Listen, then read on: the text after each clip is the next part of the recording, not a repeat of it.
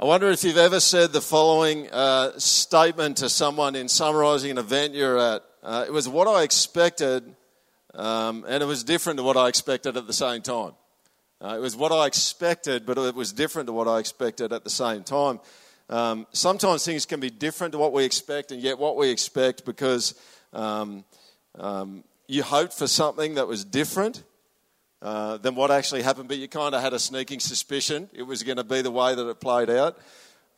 Or you could actually say that statement because something happened that you did expect, and then some things happened that you didn't expect. Christmas is in the latter territory. When you look at the stories of Jesus' birth, which are historical stories, you see things that you expect and you see things that you don't expect. Things that kind of catch you off guard. And to be honest, the person of Jesus is like this.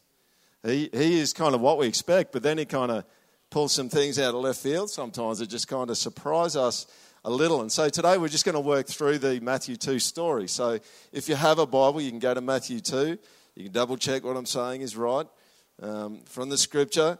And we're going to start this morning with the things about that story that fit our expectations. Around Jesus being a king. Here's the first bit. Jesus is an expected thing. There are some things you can just expect about Jesus. Things that are just, of course, it's a no-brainer. It's like going to Aldi, right? You go to Aldi and you can expect them to keep pumping through the groceries over the scanner until they can't hear you breathe anymore. All right? You can just expect that. In Toowoomba, if you ask a Toowoomba person to drive across town to something, you can expect them to hesitate a little bit because it's such a long way. Some things are just normal. And when it comes to the birth of Jesus, there's a bunch of things about the birth of Jesus that are actually really quite normal. Here's the first one. Jesus is born in the lineage of David. If you go back to Matthew 1 verse 1, just going to sneak back a chapter, it says this: the book of the genealogy of Jesus Christ, the son of David, the son of Abraham. Jesus is connected by blood to the big guns. That's the bottom line. He is connected to the big guns, and this is how royalty works. It always works like this. You're in the royal bloodline, and Jesus was. He was a descendant of King David, and King David is held up as the best king that Israel had, even though he had some pretty messy moments. Jesus was in David's lineage, in his bloodline. He had the credentials. Here's the second thing. He was born in Bethlehem. This is significant too. My next-door neighbour is a little bit like my next-door neighbour. He came over a few days ago, 8 o'clock in the morning, all right? He came over, he knocked on the door, answered the door, and he said, I've come over to get your oldest son, who's 16. I want to show him something, all right? At 8 o'clock in the morning. Is anyone with me at this point? Okay. And I said to him, he's in bed. And this guy, the look on his face, he was shocked. It's like, how on earth could someone still be in bed at 8 o'clock in the morning? I said, mate, he's a teenager. They're nocturnal. And we see this in the story of Jesus a little bit. You've got this kind of misunderstanding a bit about where Jesus is born. But for the people who know, they know that he's meant to be born in Bethlehem. It was a surprise to the wise men, and we'll get to that in a minute. But guess who else was born in Bethlehem? King David. King David. This is 1 Samuel 17. Now, David was the son of an Ephrathite of Bethlehem in Judea. Luke chapter 2 verse 11, talking about the stories of Jesus, says this: for unto you is born this day in the city of David. It makes sense that Jesus the king, the descendant, would be born in Bethlehem. The religious leaders actually knew it. And this is what Herod does. Herod says to the religious leaders, he gets all the heavies together and he says, can you guys tell me where he's going to be born? And they're saying he's going to be born in Bethlehem. So he sends the wise men there. The prophecies pointed in that direction. Here's the third thing that we can expect about Jesus in the Christmas story. People will come and worship him. People come to honour him. They worshipped him and they brought him gifts. This is the end of the story. In verse 11 there, as the wise men come and they present gold, frankincense and myrrh. This is what you do with the king, right? It just makes sense. It's normal, especially this kind of king. The kind of worship that they're providing here is homage, it's respect, it's reverence, it's good and it's right and it's proper. But even though we see a bunch of things in this passage that are expected, we also see a bunch of things in this passage that are unexpected. And here's the bottom line. There are a lot of things about Jesus that surprise us. Jesus was both what we expect and not what we expect. You might have heard the saying, God created humanity in his image and we return the favour. You know, there's a sense in which for humanity that we've got things a bit wrong. We assume that he's like us. There's a psalm in the Old Testament that says that very thing, where God says to his people, he says, you thought I was one like you. And the reality is he's not. And so sometimes there's going to be things where we go, yeah, that makes sense to me. And other things you're going to go, what is going on here? And this is what we find. And we find this in the Christmas story here because the wise men, where do they go to find Jesus? Well, they go to Jerusalem, don't they? Of course. You go to the big smoke. You know, some expected because of the prophecy he would be in Bethlehem, but others thought he would be in Jerusalem where the movers and the shakers and the people making it happen are. But he's not there, is he? He's in Bethlehem. He's in a town that's about 9 kilometres south of Jerusalem. Bethlehem was the smallest, most insignificant clan in Judah. It's a 2-bit town, isn't it? It's a backwater. And yet, in this 2-bit backwater town, the Ancient of Days gets born. The Ancient of Days. And that town becomes great, not because the town was great in itself, but because someone great was born there.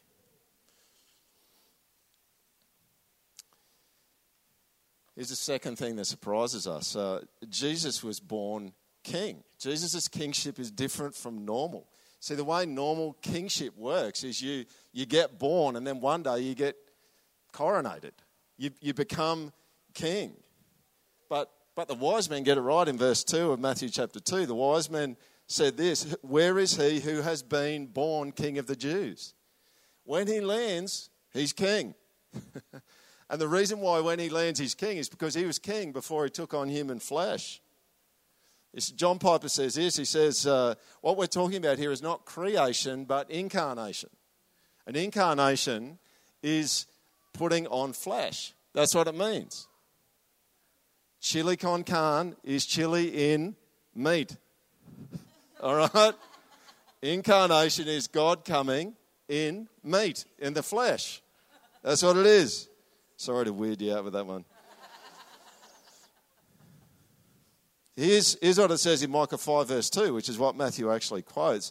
But you, O Bethlehem, Ephrathah, who are too little to be among the clans of Judah, from you shall come forth for me one who is to be ruler in Israel. Listen to this, whose coming forth is from of old, from ancient days.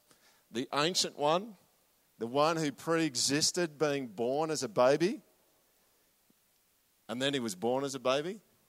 Who would have thought? Who would have thought? Here's a third thing I think that we see here that surprises us is Gentiles come to worship him. This is odd, isn't it?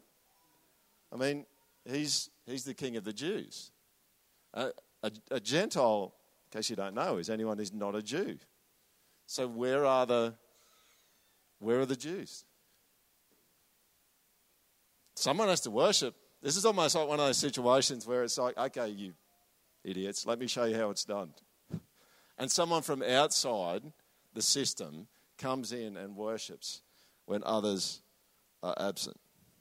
The people who should know better get shown up. So Jesus is what we expect and what we don't. You know, you can expect to have a bit of an idea about what he's like, but also you can expect he's going to break out of those shackles of what you have in your mind. Because what we have in our minds is shaped by a fallen world. You know, we could spend a lot of time talking about how there's this beautiful range of diverse excellencies that come together in the person of Jesus that don't always make sense. It's like he's one thing and he's another. He's big and he's holy, but he's actually close and he's loving. Like those, it's like, how do you put those together? And this is the kind of thing I think we're seeing in the Christmas story is there's things like, well, we expect that, but then we don't expect that. Theologians, as I said, talk about the diverse excellencies in Jesus. You see, this baby in the manger was and is the King of all. And I want to say to you this morning that it's the diverse excellencies in Jesus, the ones that we expect and the ones that keep us off balance, that are exactly what you and I need. It's exactly what we need. So I want to say to you this morning, this is where I'm closing today, Jesus is a fitting king. He's an expected king, he's an unexpected king, but he's ultimately a fitting king. And I'll try and sell this one to you, see if you can agree with me at the end of this one. You know, one of the things that we need is we need a disruptive king. That's what we need. You go to the first verse in Matthew chapter 2. It says, now after Jesus was born in Bethlehem of Judea in the days of Herod the king. Now, those are fighting words. Straight up, aren't they? There's a challenger to the throne. You know, there are a number of Herods. This one was Herod the Great, and he was Herod the Great because he undertook a bunch of big building projects and he brought peace in an area that struggled with that. But later in his life, around the time of Jesus, he started to become pretty paranoid. And the guy turned into, I mean, if we just use street language, he was a bit of a psycho in the end, right? Because he was so concerned and fearful about his own power and retaining the throne, he actually was called the king, Herod the Great, that he killed people. In fact, he killed 2 of his brothers and his favourite wife. Which is interesting, right? Because I just go, okay, well, what happened to the other ones? Like, if you kill your favourite, what do you do with the rest of them? What happens in the middle of Herod's rule? Not necessarily chronologically, but what happens in the middle of him ruling? Well, a king shows up. The king shows up. And do you know, Herod knows this is a problem. This is verse 3 of Matthew chapter 2. When King Herod heard this, he was troubled and all Jerusalem with him. Now, you don't have to think too much to work out why Jerusalem is worried. Because if someone who's a psycho is getting worried and they have a lot of power, that's going to be a bad thing for everyone else around you. So what's going to happen next? But here's a reality, folks. We actually need someone who's going to come in and disrupt the abuse of power that happens around us. The misuse of power, it's good news. You know, if you've ever been in a situation where someone has, and I'm assuming this is everyone, someone's abused their power and you've been hurt as a result of that, even down to things like abuse and worse, this is good news for you. Someone is coming in and they're going to disrupt the power that's happening around the place that's being mishandled. This is good news. But do you know something? And this is where it gets a little bit messy. You may kind of say, I was with you until then. He's after us as well. Jesus doesn't just have the big-time abusers of power in his sights. He wants to disrupt us who use power for our own ends too. We like to have power. When we don't get it over others, we like to be in charge. We even, Christianity is often talked about the throne of your own life. That you sit, our tendency is to sit on the throne of our own lives. And Jesus is your competitor if you are determined to sit on that throne. Because he wants to sit on it. He wants to sit on it. You know, people have long tried to defang Jesus. They make him a good teacher or a nice person. I mean, pretty much every religious system tries to sneak him in somewhere into their system. But I'll tell you something, he won't let you do it to him. He just won't let you do it to him. Because our problem and everyone else's problem is we want to be the boss. We want to be the boss of our own lives. We want to be the boss over other people as well. And I just want to say to you, and I say this, I really do mean this lovingly, you're just not a very good boss over your own life. And we won't have a show of hands, but we could. And it's like, when have you been boss over your own life, got yourself in a whole heck of a lot of trouble? Does anyone know what I'm talking about? We don't do very well as a boss over our own lives. So I want to suggest to you, it's even good news that Jesus comes as a competitor to me and says, get off your own throne, Peter, and let me sit on it, because that's just going to be so great. It's going to be so great. You know, if you're determined to have Jesus on your own terms, then just like Herod, you'll miss him. You see, the wise men took Jesus on his terms. Herod wanted him on his, and he never got to see him. He never got to see him. There is a majesty and a whole new vista. And you could, if you don't know Jesus, you don't know really what I'm talking about. But you should talk to someone who does know Jesus, because when you trust him and you let him sit on the throne in your life, this whole new vista opens up that you'd never seen before. You know him in a way that you've never known him before. It's like Pokemon Go, right? Except it's real. You need a device to see things that are floating out somewhere in cyberspace, ultimately. But it's actually real with Jesus. When you trust him, and you place your trust in him, then a whole new vista opens up about him. And I would encourage you, if you don't know Jesus, grab a Bible and just, probably the best gospel to read is Mark. Read Mark, and just, no one has to persuade you. Just let him speak to you and tell you who he is through that gospel on his own terms. Forsake your own agenda. It will be really good for you. So we need a disruptive king. We also need a good king. So many stories in the movies, right? We well know the limitations of democracy, don't we? I mean, democracy is all about, well, it's about a lot of things, but one of the things it's all about is putting some checks and balances in to stop people abusing power. Because we think that's really uncool, and it is really uncool. That's what democracy is about, in a large sense. But think about the romantic notions that we see paraded for us in the movies. Those of you who know the Narnia stories by C.S. Lewis know that there's this longing for a good king, a benevolent, loving king that would come along and rule well. Or perhaps the Lord of the Rings trilogy, where at the end Aragorn comes and he takes the throne, and when he takes the throne, peace happens and good things actually happen. So we know this is how it works. There's a proverb in the Bible, Proverbs 29 verse 2, when the righteous increase, the people rejoice, but when the wicked rule, the people groan. You see, we long for someone to come who will use their power for good and not evil. You know, power is a problem for everyone. And as I said before, we all kind of abuse it from time to time. You know, you look at any organisation, the church, your employment, and look at the way that they handle power. I mean, organisations have constitutions, and what are constitutions mainly about? They're mainly about how power gets handled in the organisation. What do we want? What do we long for most deeply? Well, someone who's going to come who's not going to abuse or manipulate or control or punish for his own ends. Someone who doesn't lord it over us and take advantage of us. Someone who is great. We know that we're in trouble. This is the superhero kind of just movie, one movie after another. We know that we're in trouble and we need someone great to come and help us. We need them to come close, but we also know that we need to not be obliterated when someone great does actually come close to us. We need someone who will use their power to help and to serve others rather than helping and serving themselves. We need someone to come down to lift us up. Is anyone with me?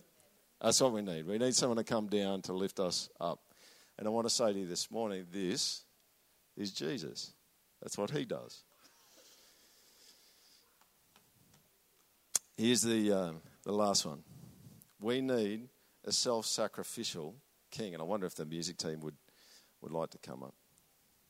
You know, we know that we're in trouble and we need someone to rescue us. We need someone who's actually going to put themselves on the line to come and help us, to come and save us. And I want to read this section from C.S. Lewis because I think it just cashes out really nicely what it would have been like for the eternal, infinite, Ancient of Days to take on human flesh. The second person in God, the Son, became human himself, was born into the world as an actual man, a real man of a particular height, with hair of a particular colour, speaking a particular language, weighing so many stone. Listen to this. The eternal being who knows everything, and who created the whole universe, became not only a man, but before that, a baby, and before that, a fetus inside a woman's body. This is a great line. If you want to get the hang of it, think how you would like to become a slug or a crab.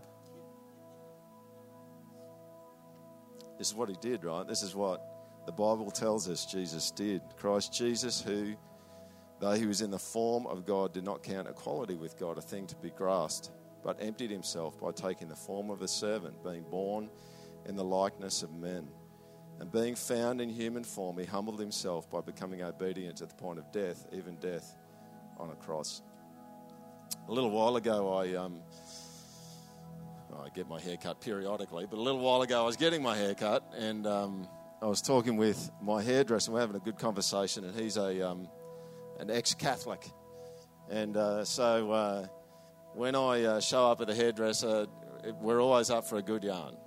We've talked about all sorts of things. And on this particular day, he just made the comment, he said, I think there's some helpful things in the Bible. And I said to him, well, what do you think about Jesus dying on the cross? What do you think about that? He goes, nah, he goes, that's not right. That's not true. And I said to him, really? I said, why don't you think that bit's true? He goes, this is what he said to me. He said, because God wouldn't do that. He wouldn't do that. He wouldn't come and die for us. I said, well, what do you think he would do? He goes, he would get us. That's what he would do. If God was to come, he would he would get us. I changed tack slightly. I said to him, have you ever noticed something that no one ever has to have a conversation about whether self-sacrifice for someone else's good is a loving thing to do? And we talked about that for a little bit, and he goes, yeah, that's right. He goes, and I said to him, yeah, like if someone sacrifices themselves for someone else, it's always loving. No one has to have a conversation about it. We all instinctively know that that's loving. And he goes, yeah. He goes, I totally agree with you. And I said this. I said, do you think that if we all instinctively know that self-sacrifice for the good of someone else is loving, if we all instinctively know that maybe that's at the heart and the core of the universe? And then we went on talking about other things. He could see that. He goes, yeah, that's a fair enough point. Well, I want to say to you this morning that self-sacrifice is at the core and the centre of the universe, and that's why no one ever has a debate about whether self-sacrifice is good and loving. This baby in the manger grew up, and he went to a Roman cross.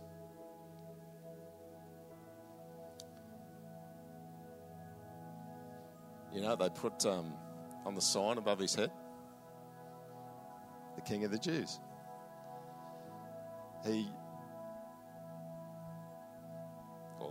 They were probably sarcastic, but here's the bottom line. He was born a king, and he died a king.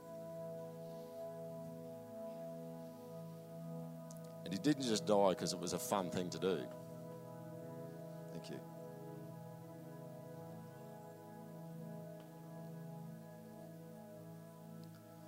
The English word excruciating means out of the cross or the pain of the cross. That's an excruciating death.